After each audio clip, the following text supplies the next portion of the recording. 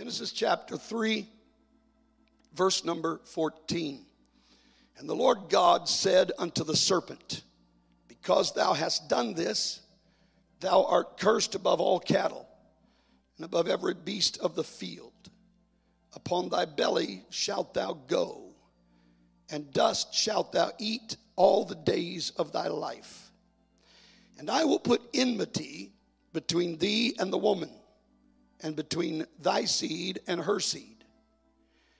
And it shall bruise thy head, and thou shalt bruise his heel. Now, I want us just to look at something here for just a moment before we move to the book of Matthew. In this promise, in this prophetic word that's being spoken, verse 15, God says to the serpent, he's talking to the devil, and he said, I'm going to put enmity between thee and the woman, between thy seed and her seed. And it, that is the seed of the woman, it shall, everyone say shall, it shall bruise thy head. It shall bruise thy head. And thou shalt bruise his heel. Now, it doesn't take a rocket scientist to figure out if I've got a choice between a bruised head and a bruised heel, I'll take the bruised heel. Leave my head alone. Praise God. Hallelujah. And the Lord was making a very clear statement. The devil, what little victory you win is going to be very insignificant compared to the victory that the one who's coming is going to win. And God said, it shall happen. Everyone say shall. Now, Matthew chapter 21. Matthew 21, verses 21 and 22. Matthew 21, verses 21 and 22. Oh, I feel like preaching here today. Matthew 21, verses 21 and 22. Jesus answered and said unto them, verily, or truly, I say unto you, if you have faith and doubt not, you shall not only do this which is done to the fig tree. Now, for those who don't know, this verse, Jesus is speaking, they had passed by a tree, a fig tree, and Jesus cursed it. And the Bible said that the very next morning that tree was dried up from the roots.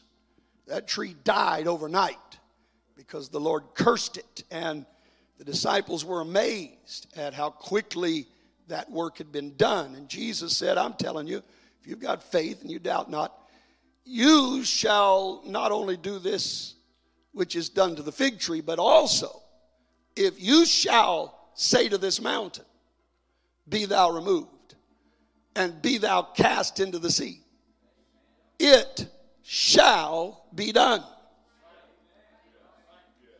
It shall be done. Everyone say shall. Now, my title today may not sound familiar to most of you, but it's not the first time I've used the title, and I'll explain in just a moment.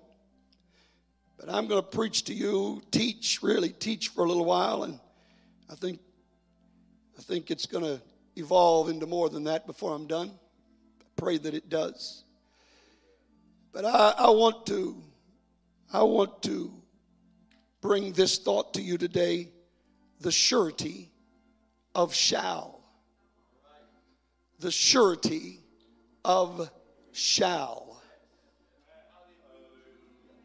God said to the devil, the Messiah shall bruise thy head. And the Lord said to his followers, you can speak to this mountain, And I'm sorry, we didn't read verse 22, did we, Brother Chad? I'm sorry.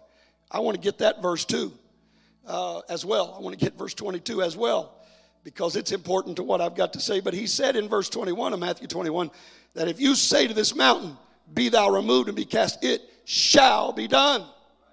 And then in verse 22 he says, and all things whatsoever you shall ask in prayer, believing, you shall, and we'll say shall, you shall receive.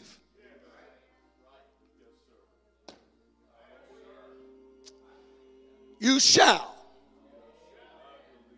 Oh, I feel this today. Whatever you ask in prayer. All things, he said, all things. All things. Whatever you ask in prayer, believing, you shall receive. And so I'm going to preach to you, teach about the surety of shall. Would you put your Bibles down? Let's lift our hands, lift our voices. Oh, I feel the Holy Ghost here today. Let's talk to God right now. Jesus, I love you. Jesus, I need you today. I've got to have your help. I've got to have your touch. I ask you, Master, that you would use me, God. Oh, Lord God, I need the help of the Holy Ghost. I can't do this without you, God. Lord, I offer myself to you anew and afresh. I'm your servant, God. Lord, would you anoint me today? I'm not worthy to be anointed. But God, I can't do it without your anointing. And so I ask, God, anoint my lips. God, and speak through me to this people. Let the will of the Holy Ghost be done, I pray. In Jesus' name. In Jesus' name. Could we praise him one more time before we're seated, everybody? Let's praise the Lord. Come on, let's really praise the Lord. Let's really praise the Lord. I love you, Jesus.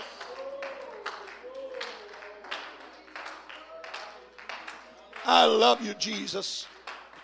I love you, Jesus. Praise God. You may be seated. I said a moment ago, this is not the first time that I've used this title. And so let me explain here to you. On Sunday night, January the 14th, 2001. Yes, that's been over 20 years ago, 20 and a half years ago, almost. I preached a message to this church that I entitled The Surety of Shall. And I am going to use many of the scriptures that I used that night in this message today. However, yesterday, the Lord brought this message back to my mind after all these years. And the Lord showed me something that I somehow had overlooked in all of this. And he showed me an aspect of all of this that is absolutely necessary. And so I'm coming back all of these years later. And I'm not apologizing. I still believe everything I said then. But I guess I'm enhancing what I said all those years ago by adding a very important factor to what I preached then. So if you will allow me, I'm going to do what I feel like the Lord wants me to do here this morning. And I want to lay out the principles that I brought to the church so many years ago. And I don't have time to reteach that or repreach that message that I preached back then. Don't want to. I just want to lay the foundation. And then I want to come and build on that foundation something that is extremely important to us. Amen. Amen. Now, When we talk about this word shall, and you've heard me talk about it a lot. You've heard me talk about the importance and the significance of this word shall.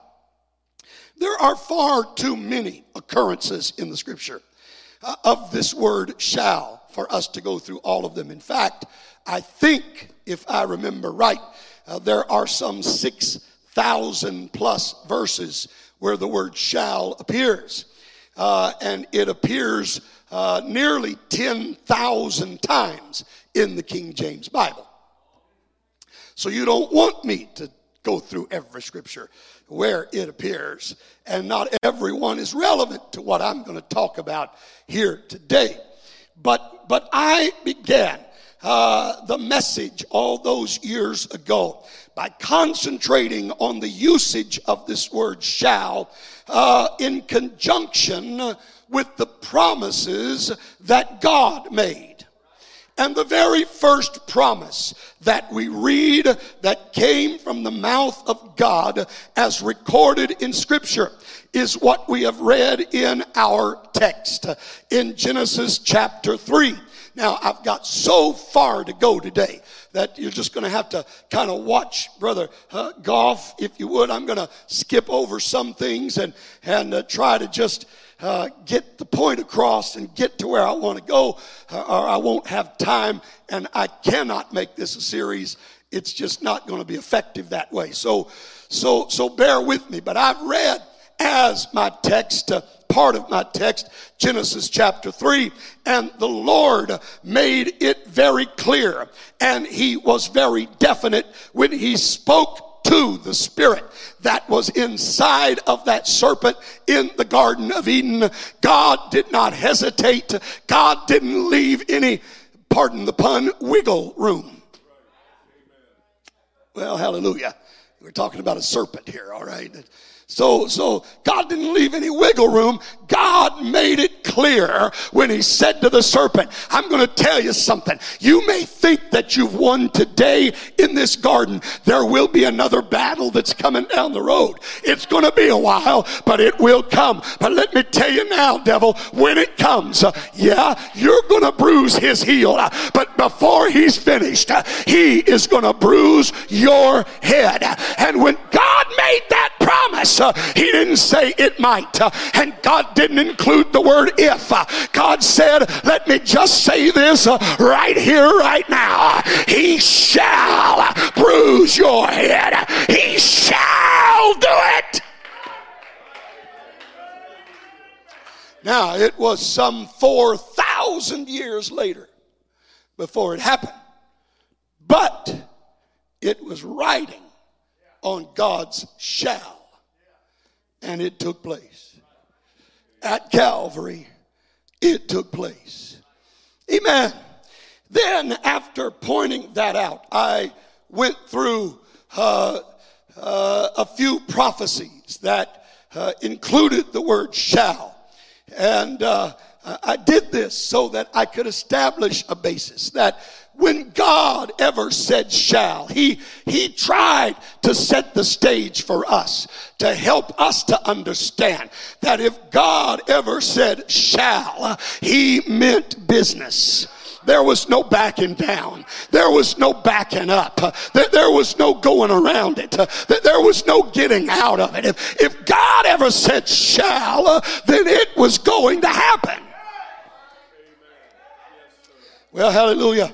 And again, I don't have time to go through all of them. So we're just going to hit a few of them, all right? Just stay with me here. Isaiah 7, verse 14.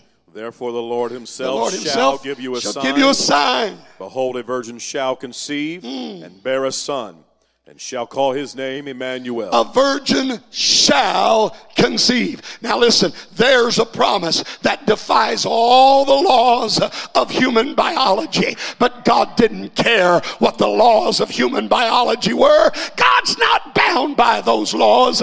He created those laws.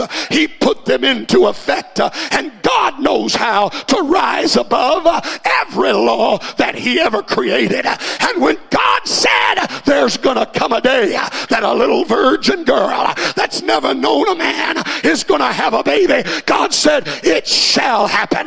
She shall conceive. And there was a day that Mary was visited by an angel, and the angel said the Holy Ghost is going to come on you. Amen. It's going to take place, Mary.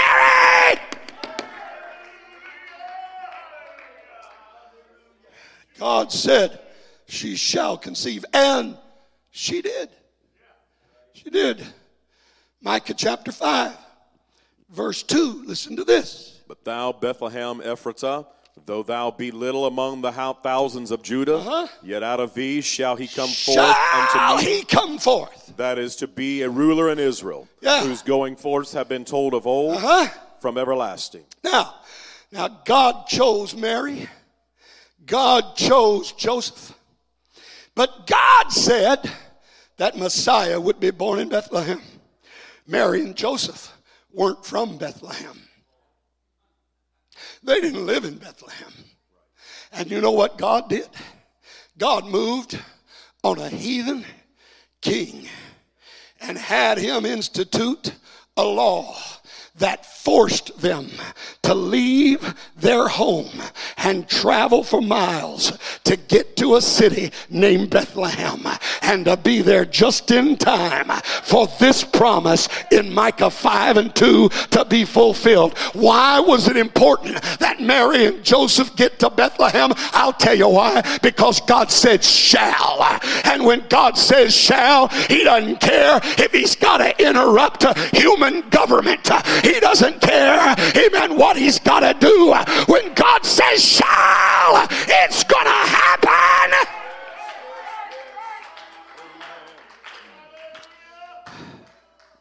Amen. It was true not only in the Old Testament prophecies, but we looked at 2 New Testament prophecies that also, and these were prophecies, but they came to pass. Listen to Matthew chapter 12, verse 40. For as Jonas was 3 days and 3 nights in the whale's belly, so shall the Son of Man be 3 days. Shall the Son of Man 3 days and 3 nights in the heart of the earth. Now he shall be, and he said he shall be there 3 days, 3 nights. That's it. I'm telling you, by the end of the 3 days and 3 nights, there wasn't a stone big enough to keep him in that grave. There wasn't. And you know, it's amazing because Pilate told them, make it as sure as you can. Amen. Isn't that interesting? Make it as sure as you can. Seal it up. Make sure that they can't get out of it, that the disciples can't get into it. I don't care what Pilate said. I don't care what the Roman soldiers did. Jesus said the Son of Man shall be there only 3 days, and at the end of those 3 days and 3 nights, that stone was rolled away. Matthew 17 verse 23. And they shall kill him, and the third day he shall be raised again. The third day he's going to be raised again. Hallelujah. Amen. I'm just telling you, when God says shall, everyone say shall. Everyone say shall. Everyone say shall. Come on, everybody say shall. I'm telling you, when God says shall, you can count on it coming to pass. There is a surety about the word shall that gives us a definite reason to believe his promise. Amen. There is no condition. When God says shall, then it shall. It shall come to pass. Hallelujah. And so, after showing you that when prophecies were issued and God used the word shall, they came to pass exactly as God said they would. I then talked about promises that God made. We went from prophecies, and everybody shouts about the fact, if God prophesied it and said shall, then we know it's going to happen. Well, it doesn't change when it goes from prophecy to promise. It's the same God. And it's the same shall. Now, I had a long list in my original message, and I just don't have time to go through those. But I just want to hit a few, and I'm going to try to just get through them as quickly as I can because I'm going somewhere here today. Amen. Let's just look at a few of the promises that God made. Amen. And he included the word shall. Let's start with the Sermon on the Mount, Matthew chapter 5, verses 4 through 9. Blessed are they that mourn, for they shall be comforted. They shall be comforted. Blessed are the meek, for they shall inherit the earth. They shall inherit the earth. Blessed are they which do hunger and thirst after righteousness, for they shall be filled. They shall be filled. Blessed are the merciful, for they shall obtain mercy. They shall obtain mercy. Blessed are the pure in heart, for they shall see God. They shall see God. Blessed are the peacemakers, for they shall be called the children of God. They shall be called the children of God. Does anybody believe these promises? Does anybody believe that the same God who prophesied about a virgin girl, the same God who prophesied about raising from the dead after 3 days, that when he says, blessed are the hungry, they shall be filled, God's going to honor that promise just like he honored the prophecies. Amen. I got to hurry. I can't get hung on these things. Matthew 6:33. Matthew 6:33. But seek ye first the kingdom of God and his righteousness, and all these things shall be added unto you. What? They what? Oh, feel the Holy Ghost. All these things what? They shall be added.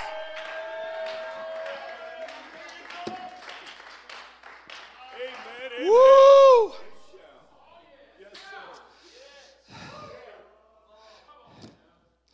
Hallelujah. Matthew 16:19. And I will give unto thee the keys of the kingdom of heaven. Keys of the kingdom of heaven. And whatsoever thou shalt bind on earth, shall be bound in heaven. Shall be bound in heaven. And whatsoever thou shalt loose on earth, shall be loosed in heaven. Oh, help me, Jesus. Help me, Jesus. How about Philippians 4:19? But my God shall supply. Wait a minute. My God what? Shall. My God what? Shall. My God what? Come on, somebody. My God what? Might, maybe, could, is able. No, my God shall supply all your need according to his riches in glory. By Christ Jesus. Woo. Now, listen, when God puts shall in the equation, it doesn't matter if it's positive or negative. It works just the same. If shall is there, it's definite. It's sure. How about this one, Matthew 16:18? And I say also unto thee, thou art Peter. And upon this rock, I will build my church.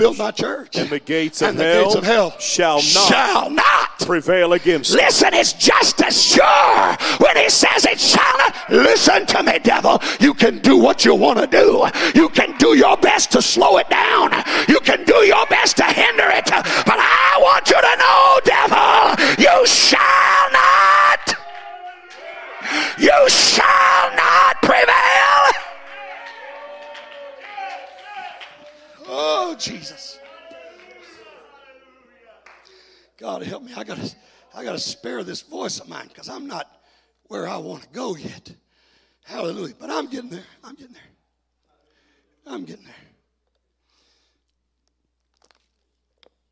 Now, all of that was in the message 20 years ago. And we're shouting about it here today, just like you did, no doubt. I don't remember. I'm telling you, and this is the amazing thing. My wife and I were talking about it. I was talking about a conversation I'd had with somebody, and the response I gave, and she said, your memory's better than you think it is. I said, honey, listen, my memory is not great. I forget everything.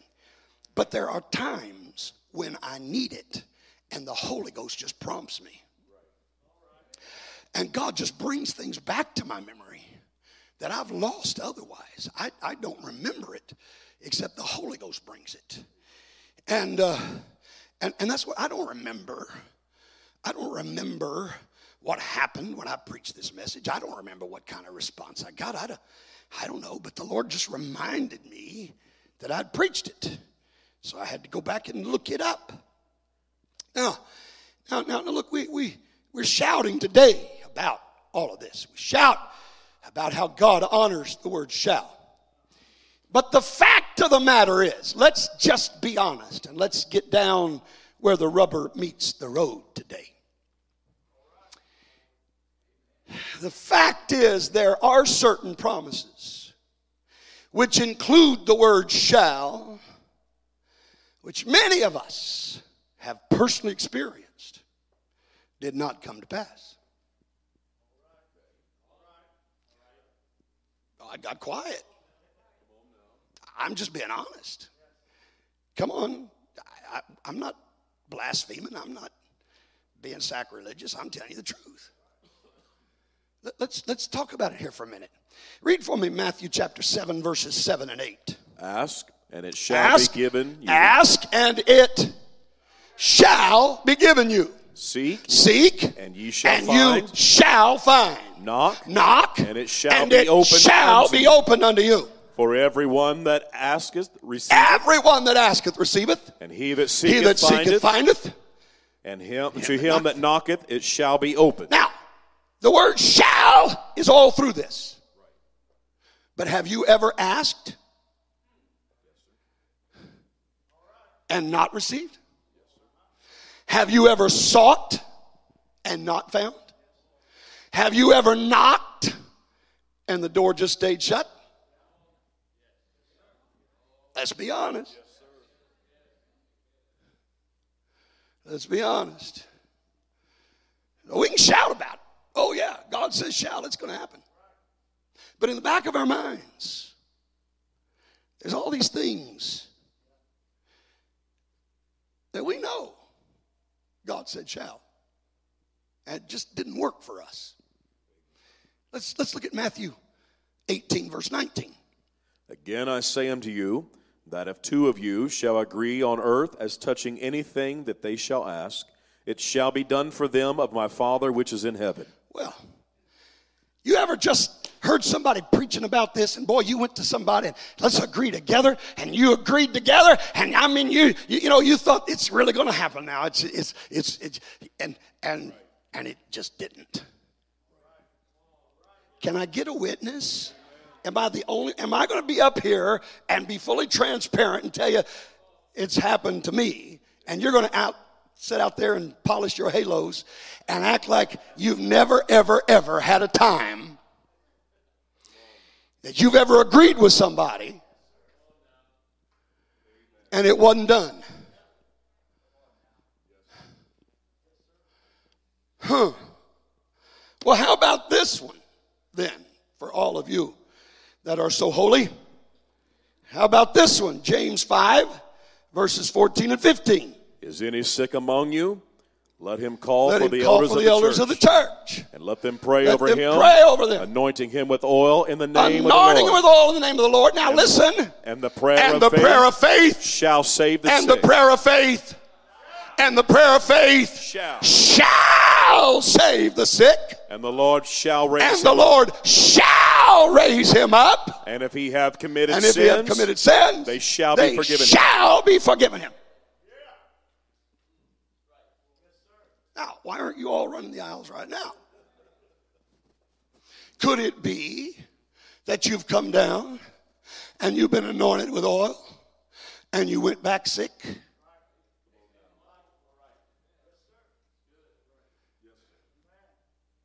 Did you say that's good or it could?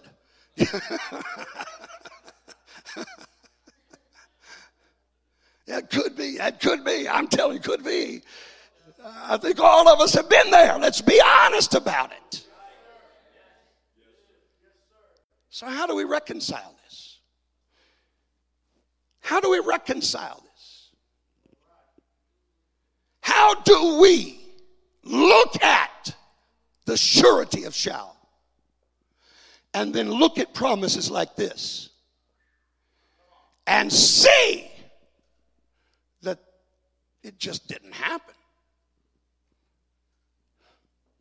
Now look, one thing we do know.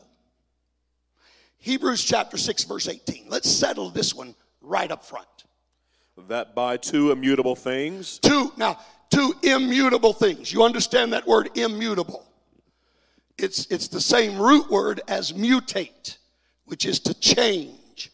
So he's saying there are two things that do not change.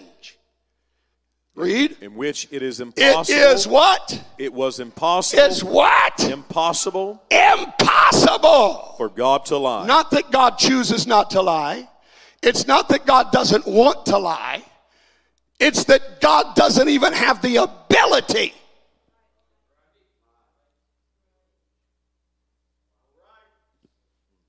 Now, look, I don't really have time to go into this in great detail, but maybe I should.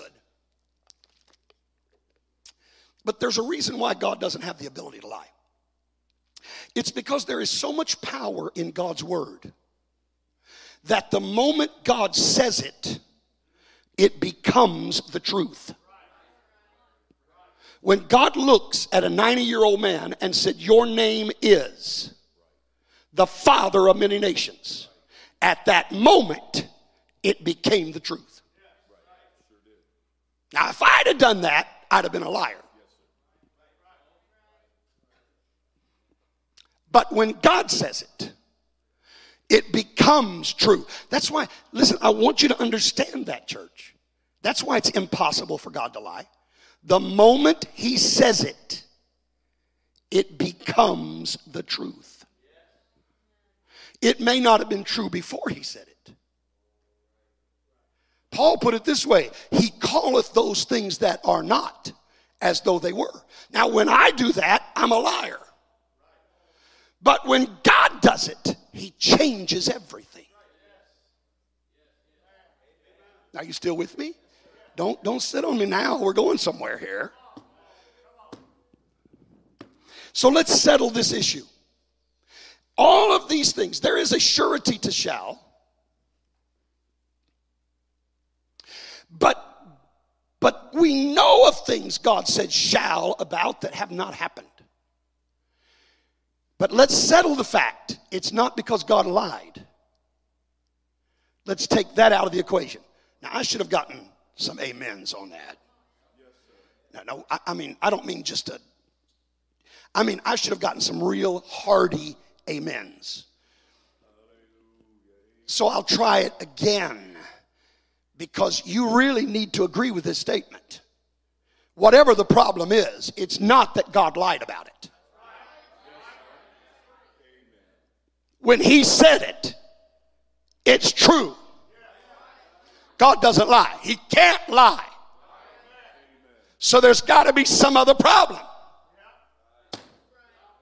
Well, of course, we know one key ingredient is our faith, right? That's why we don't really want to go there. We'd rather me just keep preaching shall, and not really talk about our faith. Because most of us feel like we're very deficient in that department. Again, we're just being honest. We feel like we're deficient in that department. Now look, that apartment too, but anyhow. Matthew 9, verses 27 to 29. Let's read a few verses here very quickly. I'm going somewhere. And when Jesus departed thence, two blind men followed him, crying and saying,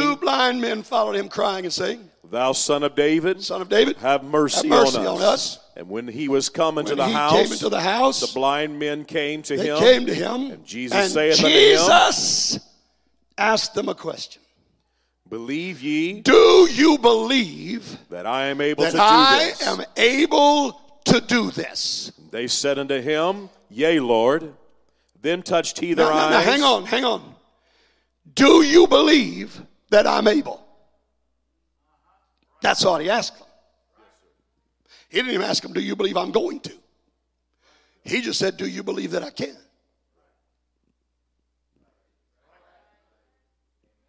And they said, yes, Lord, we believe that. And so, read. Then touched he their eyes, saying, Then touched he their eyes, saying, according to your faith, according to your faith, be it unto you. Be it unto you.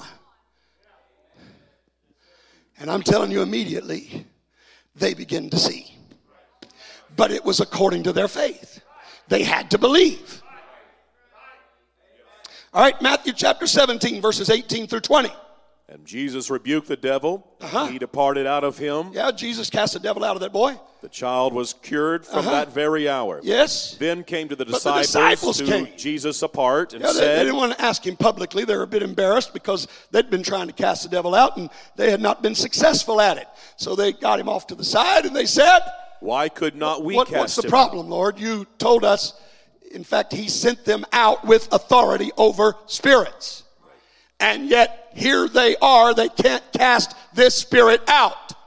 Why isn't it happening? All right, read. And Jesus said unto Jesus them, said, because of your unbelief. Of your unbelief. Because of your unbelief. Read.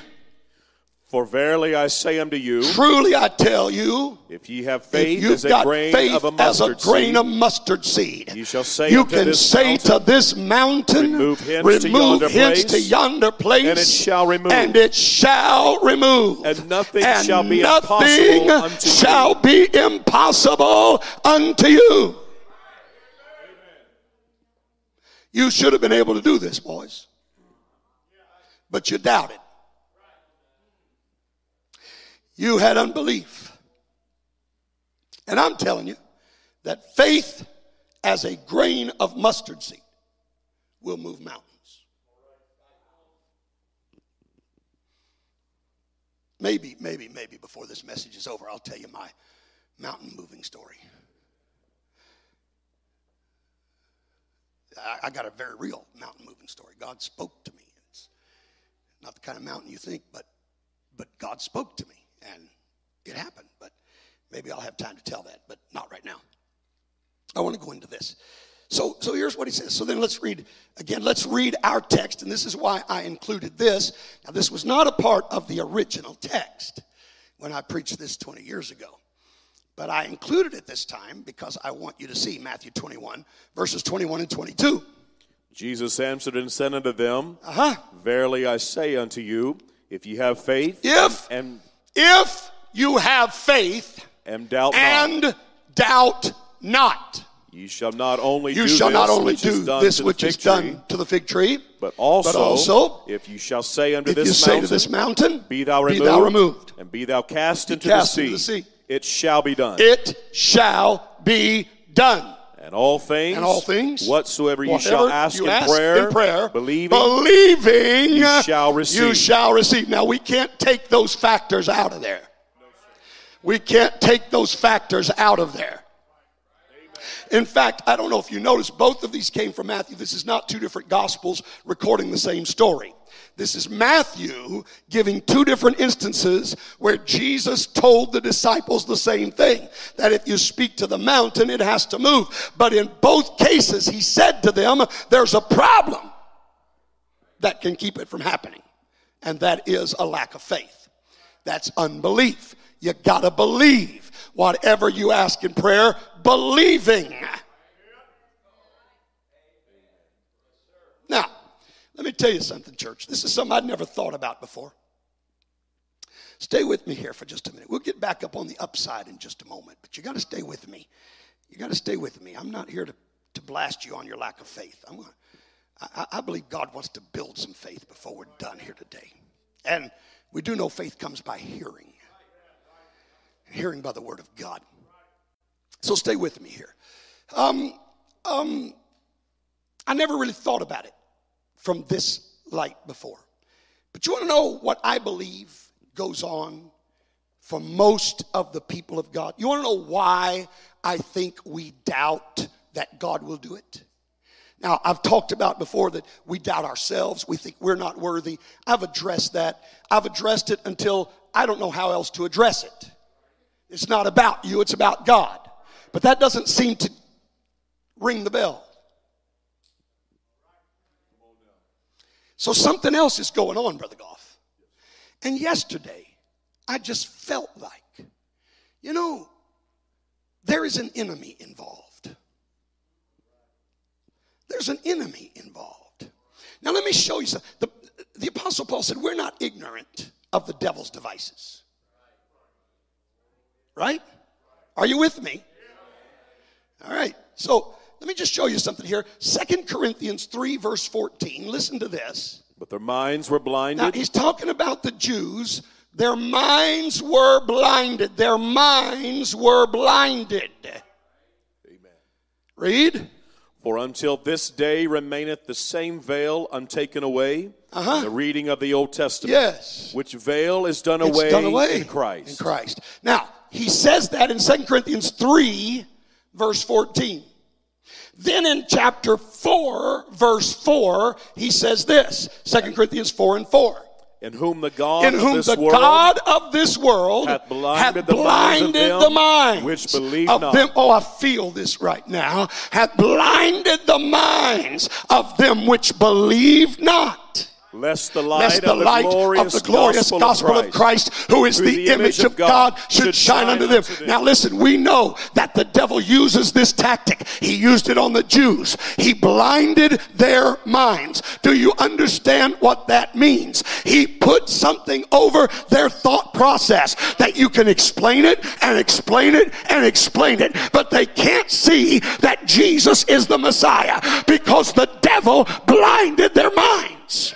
He uses the same tactic on people out in the world, convinces them all you got to do is accept Christ, when the Bible plainly says you got to be born of water, you got to be born of the Spirit.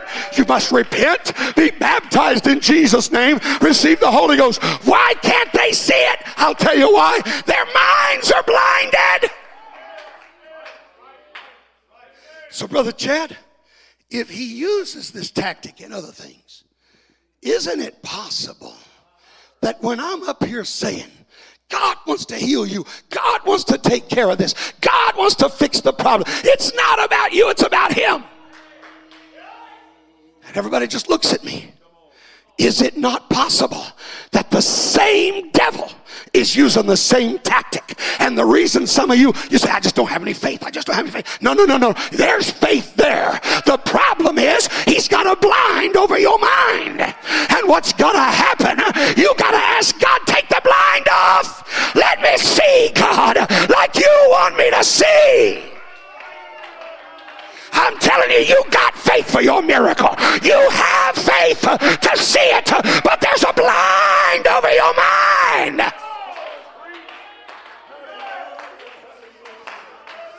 Woo!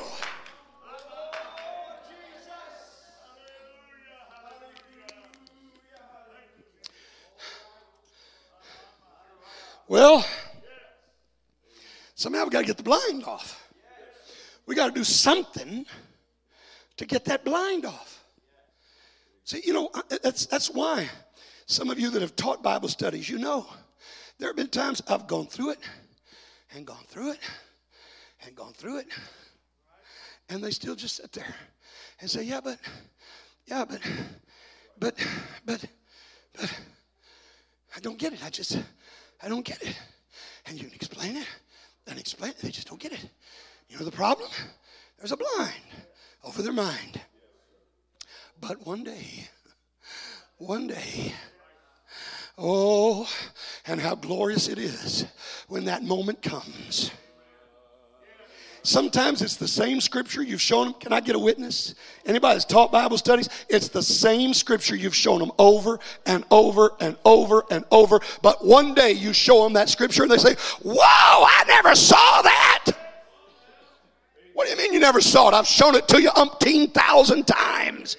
Well, yeah, you've shown it, but they didn't see it. You know why they didn't see it? You can't see anything when you're blinded. You can show them and show them and show them. Amen. But they're not going to see it till the blind comes off. And God's got to take the blind off. I want to tell you what God wants to do at the Truth Church today. He wants to take some blinds off. Listen to me, saints, there's faith down in your hearts. There is faith for you to get your miracle. It's there. Don't let the devil lie to you and tell you you don't have faith. I'm here to proclaim to you, in the Holy Ghost, you've got faith. All it takes is faith like a mustard seed. If you didn't have that much faith, you wouldn't be in church today. You've got faith.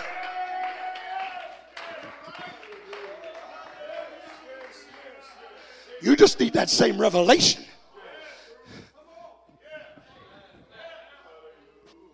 You need that spirit of revelation to pull the blind off. Woo! I believe it.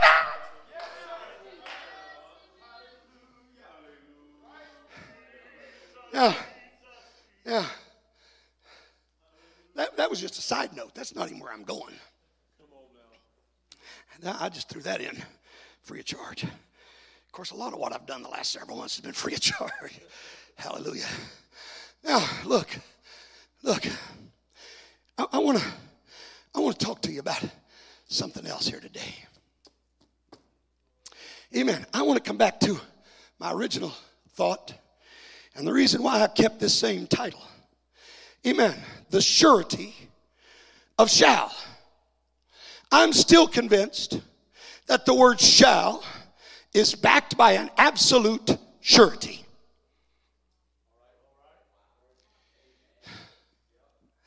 But there's something I believe God showed me yesterday that makes the difference in why sometimes that word shall just doesn't seem to produce. Now, these prophecies we talked about in the Old Testament, the serpent's head being bruised, Bethlehem, these things that we talked about really didn't involve whether or not man believed it. It was just something God said was going to happen. Raising from the dead, it didn't matter if nobody believed it. God wasn't waiting on anybody's faith for the Lord Jesus to get up out of the grave. Are you hearing me today? It wasn't dependent, Brother Jared, on anybody's faith as to whether he got up. But some of these promises we've talked about are dependent on our will and our faith. And so I want to tell you, there is a surety of shall, but it's another shall that has to come into play. Well, praise God. Mark chapter 5, verses 22 and 23. Familiar story. The preacher talked about it yesterday at the tent revival for those that were there. But let me show you something here. And I'm going to give you more than one witness so I can prove this. I'm going to nail it down with lots of witnesses here today. I want to prove something to you. Mark chapter 5. Amen. We're talking about the surety of shall. Everyone say shall. Everyone say shall. Everyone say shall. Now we know when God says shall, it means it shall. But let me show you something that activates the power of God's shall. Amen. Mark chapter 5, verses 22 and 23. In fact, get your Bible and rather than read it off the page, because I think there may be another verse in that chapter I might want you to read besides just what I put in my notes here today. Mark chapter 5. Amen. I apologize, Brother Chad, but I'm just feeling this. Amen. Praise God. Mark chapter 5. Mark chapter 5. Praise God. All right, now we weren't at the one with issue of blood yet, so just hang on to it. Let's go ahead and read from the list. Let's get here, verses 22 and 23. First, we're going to talk about Jairus' daughter. Let's start there. We're going to take these in order. Mark 5, verses 22 and 23. And behold, there cometh one of the rulers of the synagogue, Jairus by name. Yes. And when he saw him, when he saw Jesus, he fell at his feet and besought him greatly, saying, he said, my little daughter lieth at the point of death. Now listen, I pray thee, come and lay thy hands on her, that she may be healed, and she Now wait a minute. This is not Jesus speaking. This is not God speaking. This is Jairus speaking. There's something else that has to take place here. God said, if you lay hands on the sick, they shall recover. But there's another shall that has to come into focus. It's not just what God says. When the will of man is involved, I'm telling you, there's got to be a second shall. There's got to be another witness. There's got to be a shall that springs up from within us. Jairus said, if you'll come and lay your hands on her, she shall. Oh, hallelujah. She shall live. And she did. Hallelujah. Now we go on. Amen. He was on his way to Jairus' house, and that's when the woman with the issue of blood, that's where we pick up here in Mark chapter 5 and verse number 28. Here's why she got her miracle. Listen to verse 28. For she said, for she, not Jesus. Not Jesus. She said, if I may but touch his clothes, what?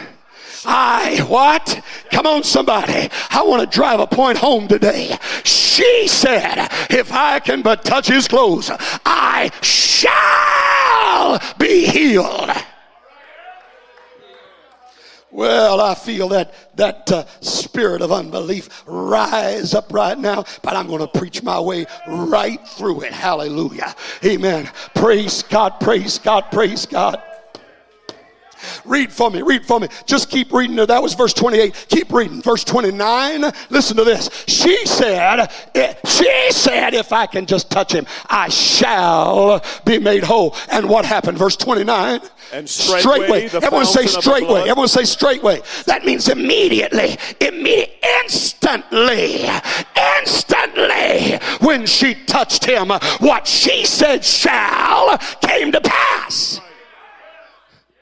Now watch. The fountain of her blood was dried up. And she felt in her body that she was healed of that plague. Now look at verse 30. And Jesus immediately knowing in himself that now watch this, that virtue had gone out of had gone.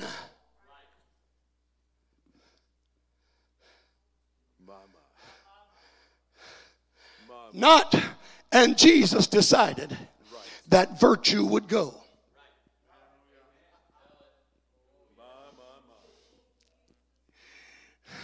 Jesus didn't make that decision. I'm talking about the man Christ Jesus. You hear me? We're talking about the difference between humanity and deity. The humanity of Christ didn't make a decision. Am I going to heal this woman or am I not? Is this my will or is it not? I'm telling you, there was something about it. When her shall touched God's shall, Jesus all of a sudden said, well, what happened?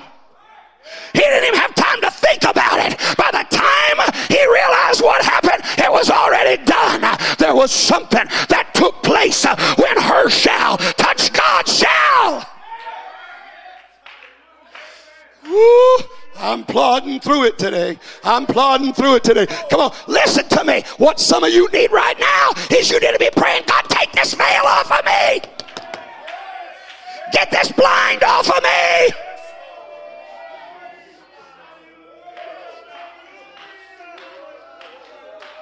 Instead of saying, is it God's will? Is it God's will? Is it God's will?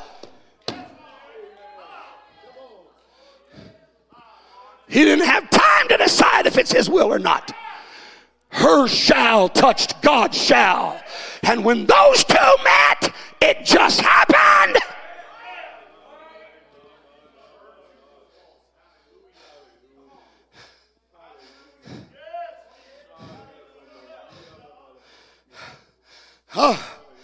Witness number 3, Matthew 8:8.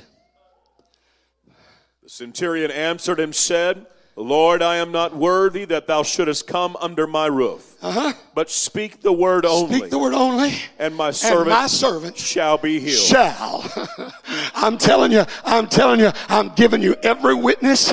I'm letting you know, saints of God, whatever you need, God is waiting on one thing. He's already issued his shall. He's waiting on some of you to jump on board with your shall. He's waiting on some of you to rip that blind off of your mind and quit saying maybe. No, maybe's about it. It shall.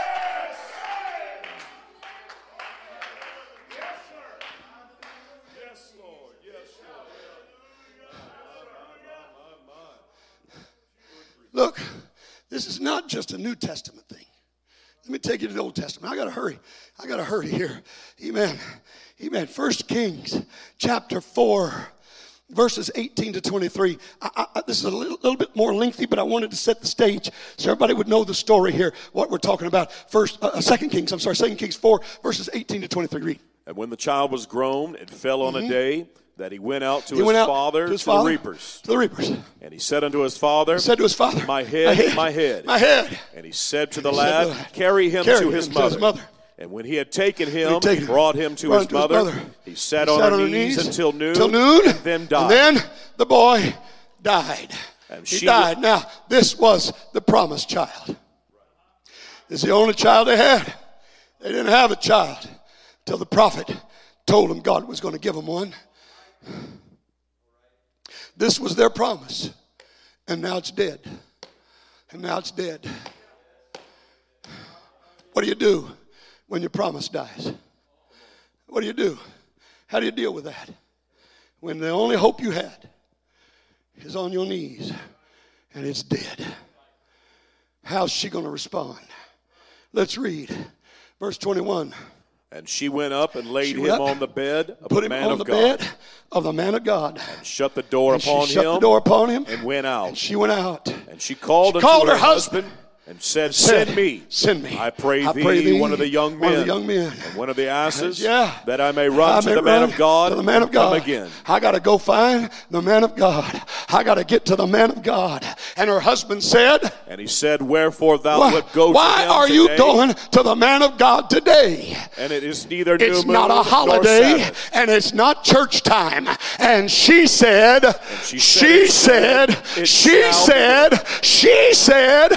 come on, somebody. And she said, It shall be well. My boy's dead right now, but he's not going to stay that way. I'm putting my shall right up there beside God's. I'm letting these two agree together. Woo!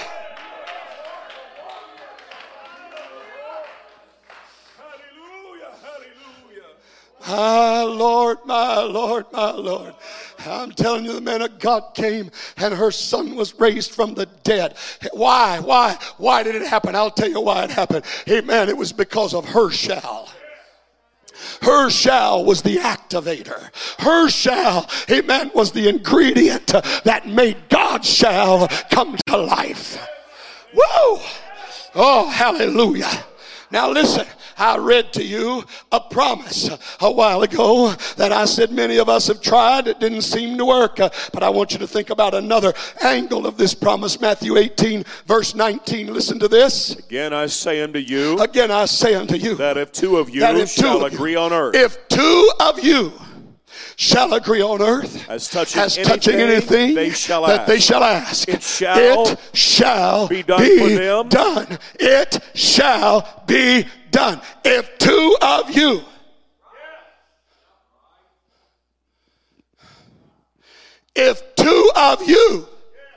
agree, there's a power, Brother Jerry. There's a power. According to Jesus, there's a power. There's a power. If two of you agree as touching anything on earth, it shall be done. Now, if there's that power, With two of us humans agreeing? What kind of power is there when I agree with him? When my shall gets in line with his shall. When my shall gets in line with his shall. When I start agreeing with what he says. What kind of power is there behind that agreement? Oh, I wish somebody would rip a blind off their mind today.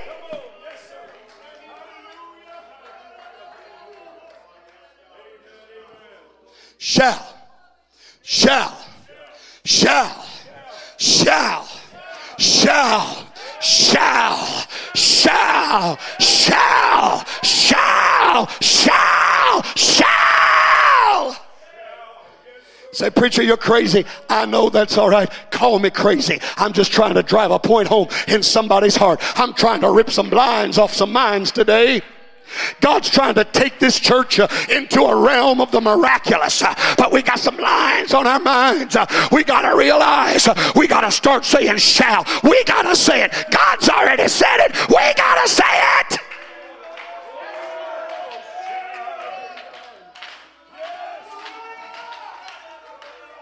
Woo! Woo! Woo! I feel the Holy Ghost right now.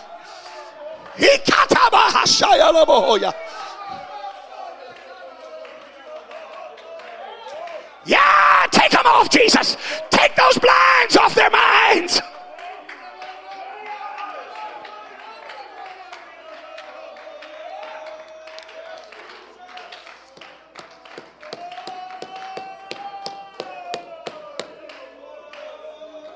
Woo!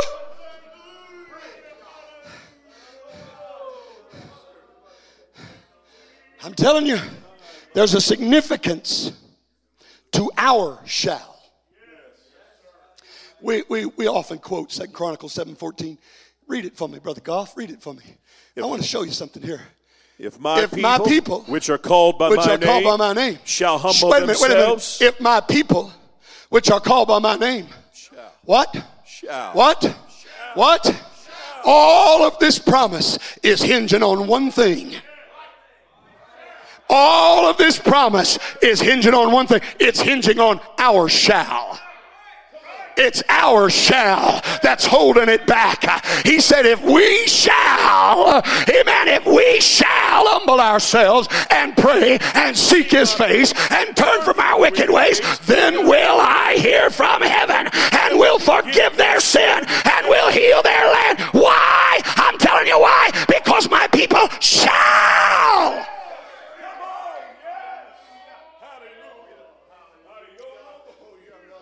Woo. Now I'm about to get reckless here.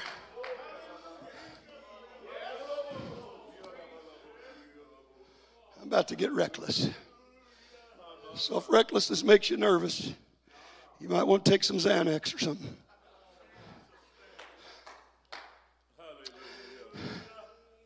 I'm about to get reckless. Do you believe what I'm preaching to you today? I have preached to you for just over an hour. I've preached to you about the surety of shall. Do you believe what I'm preaching to you? Yes, sir. Yes, sir. Amen. I mean, do you really believe what I'm preaching to you?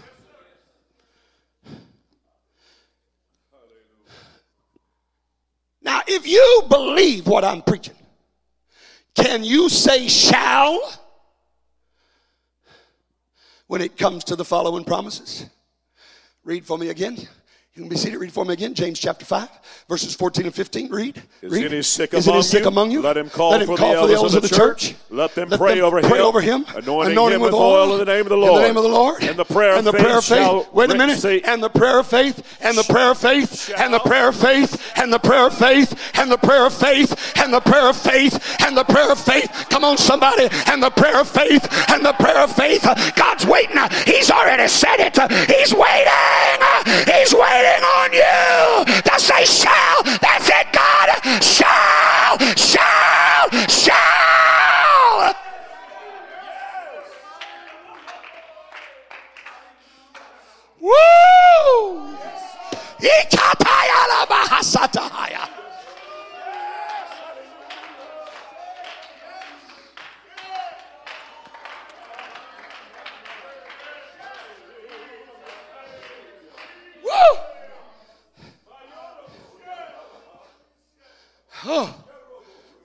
God. Whoa! I'm going to tell you, the only thing standing between you and your healing is not whether it's the will of God. It's whether or not you can really say shall.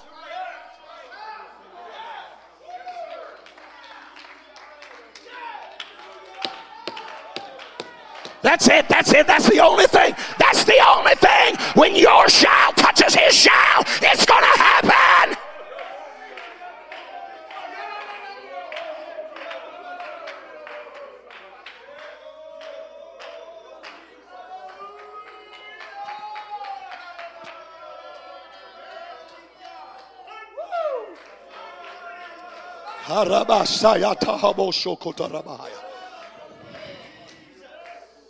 Woo!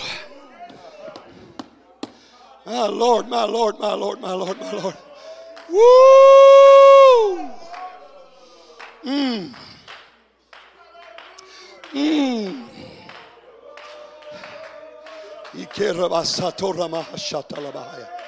Woo! My Lord, my Lord. I know my time is running short here. I know it's running short. Hallelujah. Let me just, I don't want to get too bogged down in all of this, but let me just tell you, I mentioned a while ago my mountain moving story. Now, it sounds kind of humorous, but it's an absolute fact. It happened. It happened. Way back, this was back in prehistoric times. Must have been 1984. My wife was expecting our second child, Andrea. I was working for Elder Wayne McLean in Houston. And this was in between the school years. We're living in an apartment in the school building. And I'd already been elected pastor, my first pastorate in Tatum, Texas. And so I had to leave to go pastor that church, and Elder McLean had to hire somebody to come in and take over my place in the school. So we needed to get out of that apartment. But the problem was, if we moved, it was too far away for my wife to keep her same doctor, and she's right at time for delivery, and she didn't want to have to change doctors, the last minute. And in fact, this was the same doctor that had delivered Erica. And so he'd been my wife's doctor for a number of years now. And so we were kind of in a dilemma. We really needed that baby to come. And it was time for it to come. My wife didn't show any signs of going into labor. And so my brother-in-law comes along, and let me just give you a word of advice. Never trust your brother-in-law.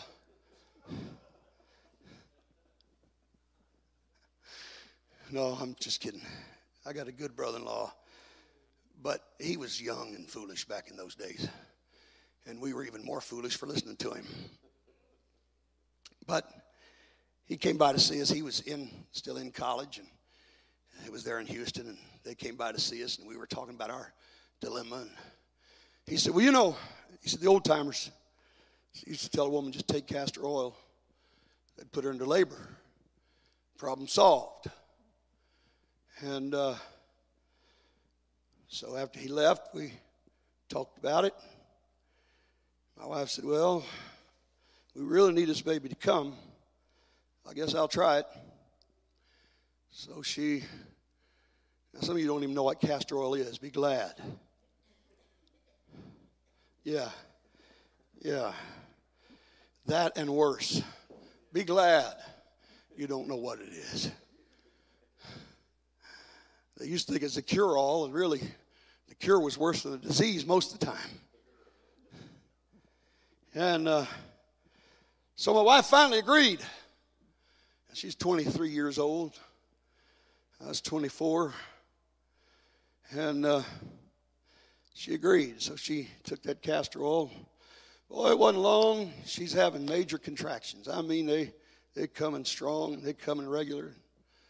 And she called her doctor. And we didn't have any insurance at the time. And he said, well, look, you know, we gotta just let you take care of most of your labor at home. And so you just rest, and because it's going to be too expensive for you to come into the hospital.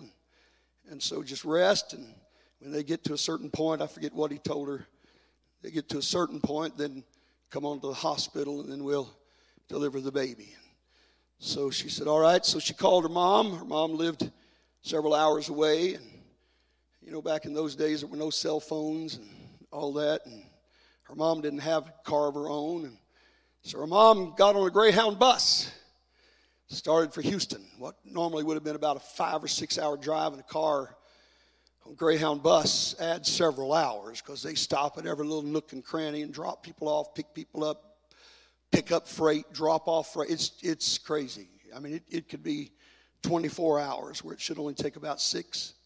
And there's no way to call her, no way to get a hold of her. But she went and got a bus and started for Houston, come to be there when that grandbaby's born. So my wife and I decided we'd get a little nap and get ready for an all-night baby party. So we went to get a nap. And when my wife woke up, she said, uh-oh, we got a problem. I said, what's the matter? She said, no contractions. I said, none? She said, none. Nothing at all. I don't even feel the baby moving. And then you ladies know how it is. Every imaginable bad thought running through her mind. I've killed my baby. You know, all these things going through her mind. And she didn't want to call her doctor and admit what she'd done. So they had this thing called Ask a Nurse. And you could call anonymously and talk to a nurse. So she did. The nurse said, no, you hadn't done any damage. Said, that castor oil just puts your stomach into contractions. And if you're ready, then everything else will start. But if you're not ready, then when the stomach quits contracting, then it just quits. And you just go right back to where you were, and you may still be another week or so before you have that baby. She thinks, oh no, my mom's on the bus. I can't get a hold of her. Don't know what we're going to do. We got to get out of here. We got to get on to the church we're pastoring, and I don't know what we're going to do. And I said, well, honey, I know what I'm going to do. I'm going to go pray. Now, this is a true story. I went to the church and I began to pray. And I said, God, you see our situation. You know what's going on. You know, oh God. And I began to talk to God, and I got a hold of God. And I'm telling you, if the Lord ever spoke to me, and I know this sounds funny, but this is the absolute truth. If the Lord ever spoke to me, God spoke to me that day, and this is what he said. He said, go back and speak to that mountain. My wife's 9 months pregnant. But that's what he said. He said, you go back and you speak to that mountain. I said, all right, Lord, I will. So I walked back over to the apartment, and I said, honey, I got a word from the Lord. She said, what? I said, the Lord told me to speak to the mountain. Her response was kind of like some of yours. I said, all I know is that's what God told me, so I'm going to pray for you. So standing there in the kitchen of our apartment, she raised her hands, and I laid my hand on her head. And I said, right now, in the name of Jesus Christ, I speak to this mountain. I command it to move in Jesus' name. God, you see, and you know our situation, and you've called us to a place of labor. And this good man has allowed us to stay here, but we got to go. And in the name of Jesus, I speak to this mountain, and I command it to move in Jesus' name. I took my hand down, opened my eyes. Nothing happened. And so I thought, well, all right. I did what God told me. So evening rolled around. We finally got ready, went to bed, still didn't know what we was going to do. And my mother-in-law got there, but we went to bed. 7 o'clock on the dot the next morning. On the dot. My wife woke up. She said, honey, my water broke. I'm telling you, God heard that prayer. Let us get a good night's sleep. And the next morning we went to the hospital and she delivered a baby. Well, listen, I'm talking about when God says shall, and when our shall matches his shall. I wish somebody would believe what I'm preaching right now. I wish somebody would get a hold of what I'm telling you right now. I'm telling you, I felt in prayer. I felt it yesterday all day. I felt it last night. I was up through the night praying. I felt like God said he's ready to show this church some miracles, but he's waiting on you. He's waiting on your shall. He's waiting on you to get a hold of this. Come on, we're not waiting on God anymore. It's time now. God is waiting on us. He wants somebody to get out of your comfort zone. Is there anybody that can say the prayer of faith shall save the sick? Read for me, Brother Goff. I'm almost finished. Matthew 18:19. Read for me. Again I say unto you that if two of you shall agree on earth as touching anything that they shall ask, it shall. Wait a minute. I want some of you to say it, not because you're reading it, but because you feel it down in your spirit. It. Come on, somebody. Why don't you find someone now? You say, I've tried before, preacher. It doesn't matter. This time is different. This time, you're going to put your shall in there. You had God's, but he was waiting on yours. Woo! Ikaya Rabba Sayataha.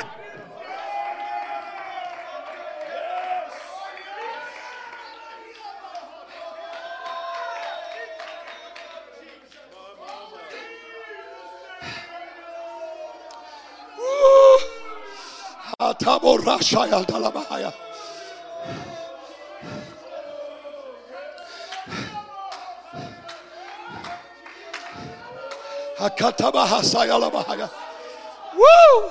Come on, let God pull the blind off your minds. Let God pull the blind off your minds.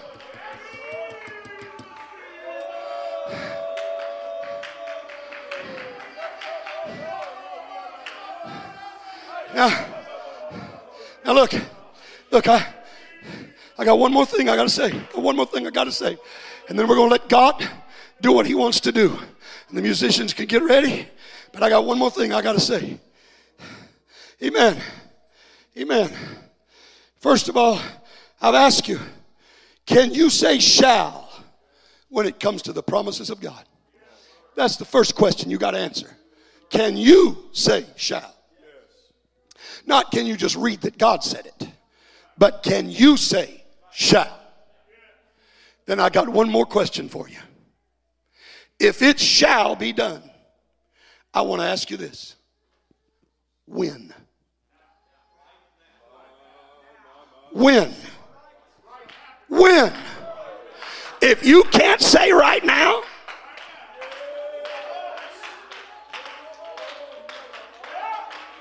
there might still be a blind up there. Read for me. Hebrews 11:1. Read for me. Last scripture on the page. Now faith. I know we take that out of context, but I like the sound of that. Now faith. Not tomorrow faith. Not yesterday faith. But now faith. That's what God's looking for. Somebody that's so convinced of the surety of shall that you're saying right now, God, right now, God, right now.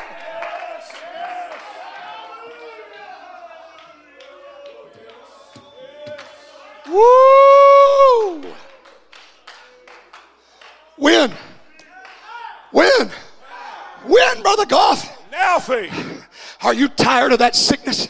Oh, I feel the Holy Ghost right now. Are you tired of struggling with those infirmities? Are you tired of the devil pulling you down? I want to know, do you believe that they shall lay hands on the sick and they shall recover? Can you say shall? I want to know when. I want to know when. In the name of Jesus.